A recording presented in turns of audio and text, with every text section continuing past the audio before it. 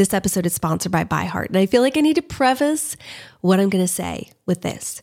I'm a huge advocate of breastfeeding. Anyone who knows me well knows that nursing is something I believe in, and all 5 of our biological children were breastfed until they were 19 to 23 months old.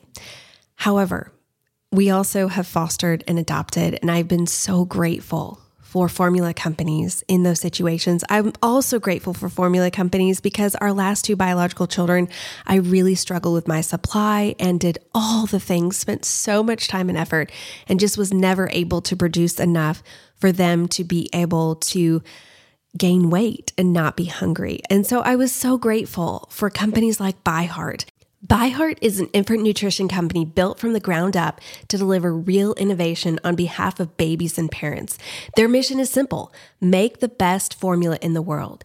Using the latest in breast milk science, ByHeart created a clinically proven, easy to digest infant formula that's made with organic, grass-fed whole milk, certified clean ingredients, and features a patented protein blend that gets closest to breast milk. They're made with certified clean ingredients. It has no soy, corn syrup, GMOs, or palm oil. Curious about ByHeart? Redeem your welcome offer at byheart.com/podcast with code CRYSTAL for a limited time. Additional terms and conditions apply. So go to byheart.com/podcast and use CRYSTAL to get your welcome offer.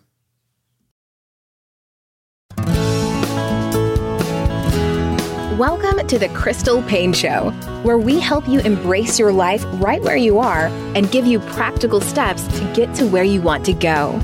Whether you are in your car, folding laundry, cooking, cleaning, or maybe even just enjoying a cup of coffee and a few minutes of quiet, we're so glad you're joining us today. Here's your host, wife, mother of 4, foster mom, entrepreneur, and author, Crystal Paine. Welcome to another episode of the Crystal Paine Show. I was just laughing, Jesse, because I was thinking, okay, so last episode we talked about how to find time for romance when you have kids. Today, we're going to talk about what we wish we knew before having kids. And probably one of the things right off the bat was it's harder to find time for romance. But if you want to know our secrets or tips or strategies for the romance, you're going to have to go back and listen to the last episode. So we're going to talk about that, and I'm excited to have that discussion. But first, we've got some other things to share. So what's saving my life this week? I have wanted to talk about this for the last 3 or 4 weeks, but we kept running out of space because we had so many things to talk about. And that is Silas did something for me. And I think this goes along with the what we wish we knew before having kids. Again, and that is just the joy, the depth of joy that you can find from your kids. And that was, we talked about their week without walls, and his class went to multiple just local locations. And one of them was a local science center, and they gave them each $10 because there's a budget for this week without walls. And so they get to kind of do some fun stuff, and they get meals and some different things like that. Anyway, they gave them each a budget of $10 to spend at the gift shop, and they could spend it on whatever they wanted. Well, Silas comes home. I had no idea that this was, they were getting the $10. And he goes, "Mom, I got something for you." And he pulls out this necklace that is perfect for me and also says my name on it. And I was like, "Where did you get that from?" And he's like, "Oh, well, they gave us each $10 to spend at the gift shop, and I wanted to find something for someone else. And so I found this necklace, and it was just perfect for you. And it was $10. He said, "Now, I didn't know that I was going to have to pay the tax, but, and it just meant so much to me. Like, he could have bought, I'm sure they had candy. I'm sure they had fun stuff that he could have gotten for himself. But the fact that he thought about me in the middle of his day and wanted to do something that blessed me, it just, it was a small gesture, but a huge thing for me because it meant so much. And I feel like as moms, there are many days when it's hard and it's monotonous. And you're thinking, I'm investing so much time, I'm sacrificing a lot, is it really worth it? And then you have those necklace moments that just remind you that it is worth it. And I'm just grateful. I feel like God kind of just plops those in my lap every now and then, just as kind of this shot in the arm of like, keep going, keep going, keep going. I also am listening to a really fascinating book right now, Jesse. It's called The Last Bookshop of London. And it had been recommended to me by a lot of people. I think it's a more modern novel. You'd mentioned this book, hadn't you? I don't think I mentioned it. I think you mentioned that you were going to read it or going to listen to it. I don't know. I thought it was about Beneath the Scarlet Sky, but who knows? Because I've been pregnancy brain. I have had so many typos on so many things. It's very possible. Maybe last week I talked about this. I don't know. I don't think so because I just started it in the last week. But it's it's a World War II novel, but it's written in a very different, I feel like, tone than a lot of World War II novels that I've listened to or read. And I think because it's written kind of sharing the story of someone who lives in London, a single woman who lives in London during when everything is going down. And it really just kind of slowly unfolds the story of what it is like on that side. And it's not like she's going out on the battlefront. It's not about all that. I mean, obviously there are, they talk about Dunkirk and they talk about those types of things, but it's very much from the perspective of like what it would be like to be an everyday citizen living in London during World War II.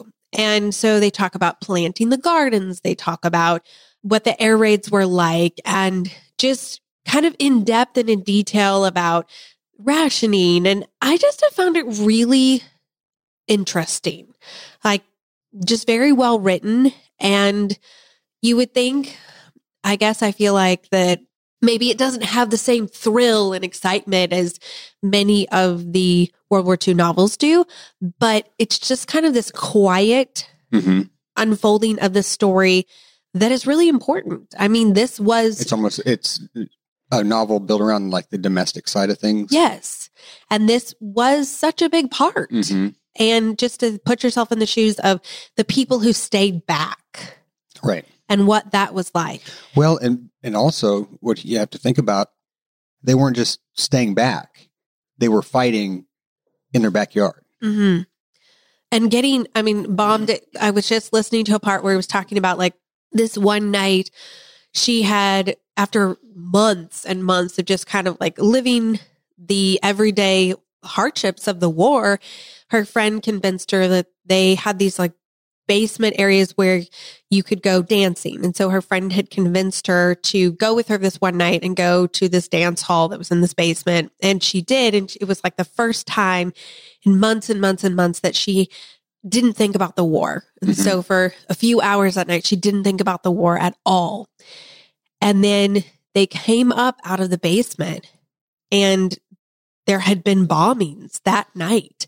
And because the music had been so loud and there was so much going on, like they didn't hear it. And nobody in this basement hotel told them that this was going on. And she just talked about how sick she felt to her stomach. Like there she was dancing when up right above there were people who needed help, and just thinking of like what it would be like to just like that tension of, you're not fighting the war per se in a literal sense, but yet you're losing so much, and what it was like to lose people very close to them that they loved and all of that. But also she's helping run a bookshop. She's an assistant to a bookshop owner. And so there's a lot of references to classic books and all of that. So if you love World War II, if you not love World War II, if you enjoy reading World War II novels, or you just love books or you love history, I think you'd really, really enjoy this. I'm almost finished with it. Again, it was called The Last Bookshop of London. As you were talking, I was looking up on my Facebook here, and it reminded me of a post that I had reposted, the temporary rules in 1941 for the Richmond Golf Club. in London, England. And it's hard to put yourself in those shoes at that time period. But obviously, like this in this novel, she went dancing, had to have a diversion. Well, one diversion people had was they still went out and played golf, right? But these rules, temporary rules, kind of illustrated what it must have been like and the gumption and guts that you had to go out and actually play golf. It said in the first rule is players are asked to collect the bomb and shrapnel splinters to save these from causing damage to the mowing machines. Second, in competitions during gunfire or while bombs are falling, players may take shelter without penalty or ceasing play. 3. The positions of known delayed action bombs are marked by red flags at a reasonable but not guaranteed safe distance therefrom. 4. Shrapnel and or bomb splinters on the fairways or in bunkers within a club's length of a ball may be moved without penalty, and no penalty shall be incurred if a ball is thereby caused to be moved accidentally. 5. A ball moved by an enemy action may be replaced, or if lost or destroyed, a ball may be dropped not near the hole without penalty. 6. A ball lying in a crater may be lifted and dropped not near the hole, preserving the line to the hole without penalty. And 7, a player whose stroke is affected by the simultaneous explosion of a bomb may play another ball, penalty 1 stroke. I mean, come on. It reminds me of when I was in Israel and we went and visited, I can't remember the name of the area, but it was an area that was right on the border. And it sounded like, from what they told us, there's just constant fighting, a war just going on all the time. And they have all these gardens and, they're like farming, and right next to it is like, you can see where there's, they're like, oh yeah, 3 days ago there was, fighting that happened right there. And it was just so weird to me. I think, to be living your normal everyday life, I mean, planting things, I would be thinking at any moment, like we can, our lives are in danger. Well, but think about it. If you lived that way, like what you're saying, you wouldn't get anything done. Yeah. Because you'd just be in constant fear. Yeah. So it was such a good reminder to me of like, sometimes the best thing is, instead of living in fear, put your head down and do the next right thing. And what is that? And for them, it was plant your gardens. I saw something that the reality of living like that and the potential of violence is actually the rule, and the peaceful time periods that we live in is the exception to the rule, historically speaking. Don't know how valid it is, but it definitely makes you think. I feel like there's no good segue from this, but that was a rabbit trail that we didn't know we were going to go down. Well, speaking about having children. Yes. Well, we wish we knew before having kids. This was a request that came in from someone. She asked if we would talk about this. And I just thought it's an important topic. It's an interesting topic. Jesse, I have no idea what you're going to share. Neither do I. I have some things written down. So I'll start. I think one of the biggest things for me going into having kids, we were blessed in that we both came from larger families. We'd been around a lot of kids. I'd babysat, worked as a mother's helper, and had a lot of experience with kids. And so it wasn't the type of thing where it's like, I never changed a diaper, never, rocked a baby to sleep, anything like that. But I think with that also came some confidence that was misplaced, in the sense of, I think that both you and I had this very rosy, unrealistic viewpoint of how we were going to be as parents. I think everybody is, though. I think so. The biggest thing for me is that I wish that I knew ahead of time that I couldn't control them. And that sounds weird, but I think... Is this before marriage or before... I think I went into parenting feeling like, well, you follow the rules, you do A, B, C, D, and you're going to get X, Y, Z. Yeah. And to recognize we can't save our kids. Right. And we can exhaust ourselves trying to be their savior and their Holy Spirit and trying to micromanage their life. But in the end, they're ultimately responsible for their choices and decisions. And so it's our job to walk with them. It's our job to model, behavior for them. It's our job to teach them and to train them and to provide boundaries and consequences and all of those things. But at the end of the day, they're going to turn 18. Right. Or many kids before they turn 18. Like, you ultimately can't control them. Mm-hmm. But I think I spent probably the first 10 years of parenting stressing about my kids' behavior and stressing about them making good choices and stressing about them doing the right thing. And honestly, really the only thing that resulted in was tension in our relationship and stress in my heart. Yep. And so releasing that and saying, God, you love them more than I even do. And I can trust you. And I want to, pour into them and love them and teach them and train them and model character for them. But I give the results to you because I can't control those. And I think that as parents, we would have the tendency to take responsibility for those bad decisions when that's not our responsibility to bear as well. Yeah, I think, in parenting, it's so easy to feel like my child's choices are 100% the result of what I do or don't do. Mm-hmm. And there is responsibility.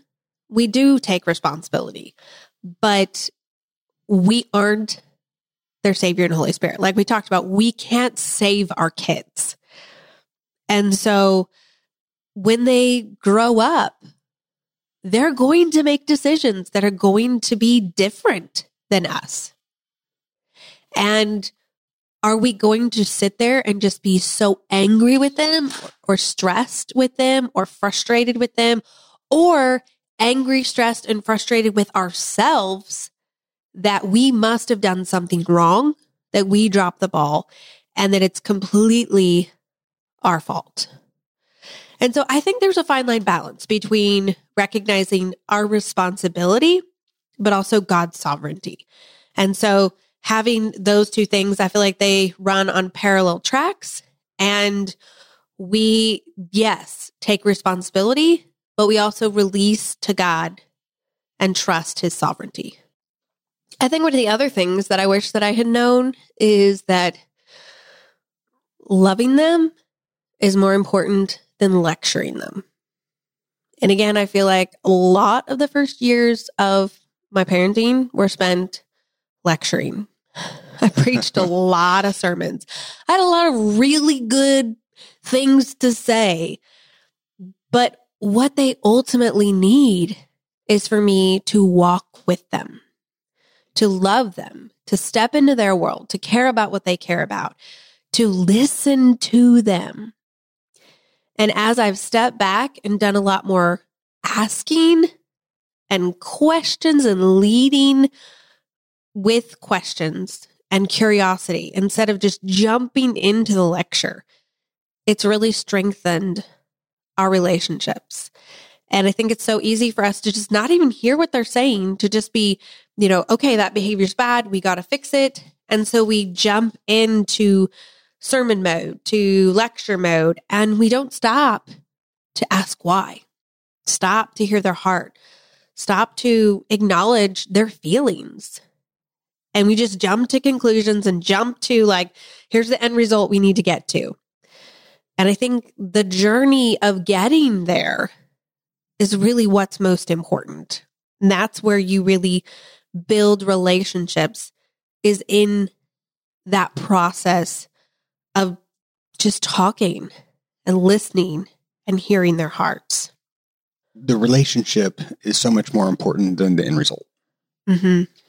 Because honestly, if you have the relationship and you in your heart kind of have a certain direction that you want that relationship to go, it naturally will go that direction. If you don't have a relationship and you're trying to reach a goal, it's almost guaranteed that it won't reach that. You won't be reaching that goal.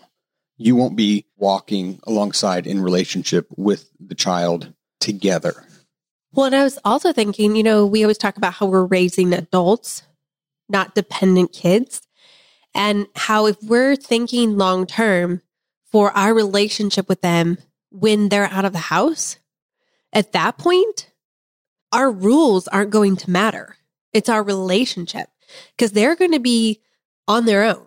Like they're going to be, let's hope, independently able to make their own choices and decisions. Like we need to let them go to do that. And so at that point, what is going to bind us together? It's not going to be any of the rules that we set. It's going to be the relationship that we built. And so parenting with the end in mind, instead of the here and now, stressing over getting it perfect, and that we wanted, them to always make the perfect choices and always have the perfect behavior and always just do exactly what we want them to do. Instead, let's think of how do we build a lifelong, lasting relationship with them. And so I try to think of that a lot. I mean, especially, Catherine's 17 now. And don't remind me. I think it's very much in our faces that, as we're parenting, like we're getting to the end of the road in our active parenting with her.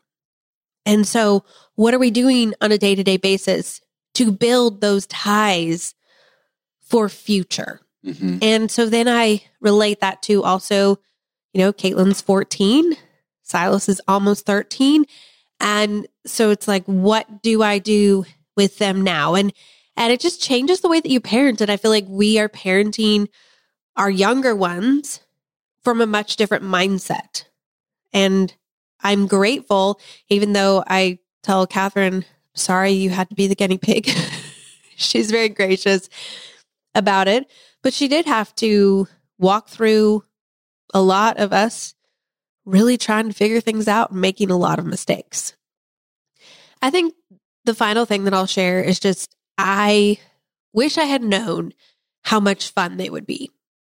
And that when I choose to step in their world, to just enjoy them, it's so much fun. And I'm not being naive and saying there aren't hard things and challenges and battles and struggles and all of that. But we get to choose our attitude. We get to choose our approach. And if we have this attitude of, oh my goodness, I have teenagers, pray for me. It's so hard. Teenagers are awful. They're so difficult. And we go into parenting teens with that mentality, that is going to really shape our perspective. And they're going to pick up on it too. But if we go into it with, I love my kids and I am so grateful to be their parent and I want to walk with them and love them and enjoy them and have fun with them. So how can we make that happen? It just makes life so much more enjoyable. And so I wish that I had known that having teenagers was going to be so much fun. And I just feel like it's kind of, I'm on a mission to shout from the rooftops. Parenting teens doesn't have to be this awful thing. It can be really enjoyable. So choose your perspective, choose your mindset, and know that there are going to be rocky days. There are going to be hard days.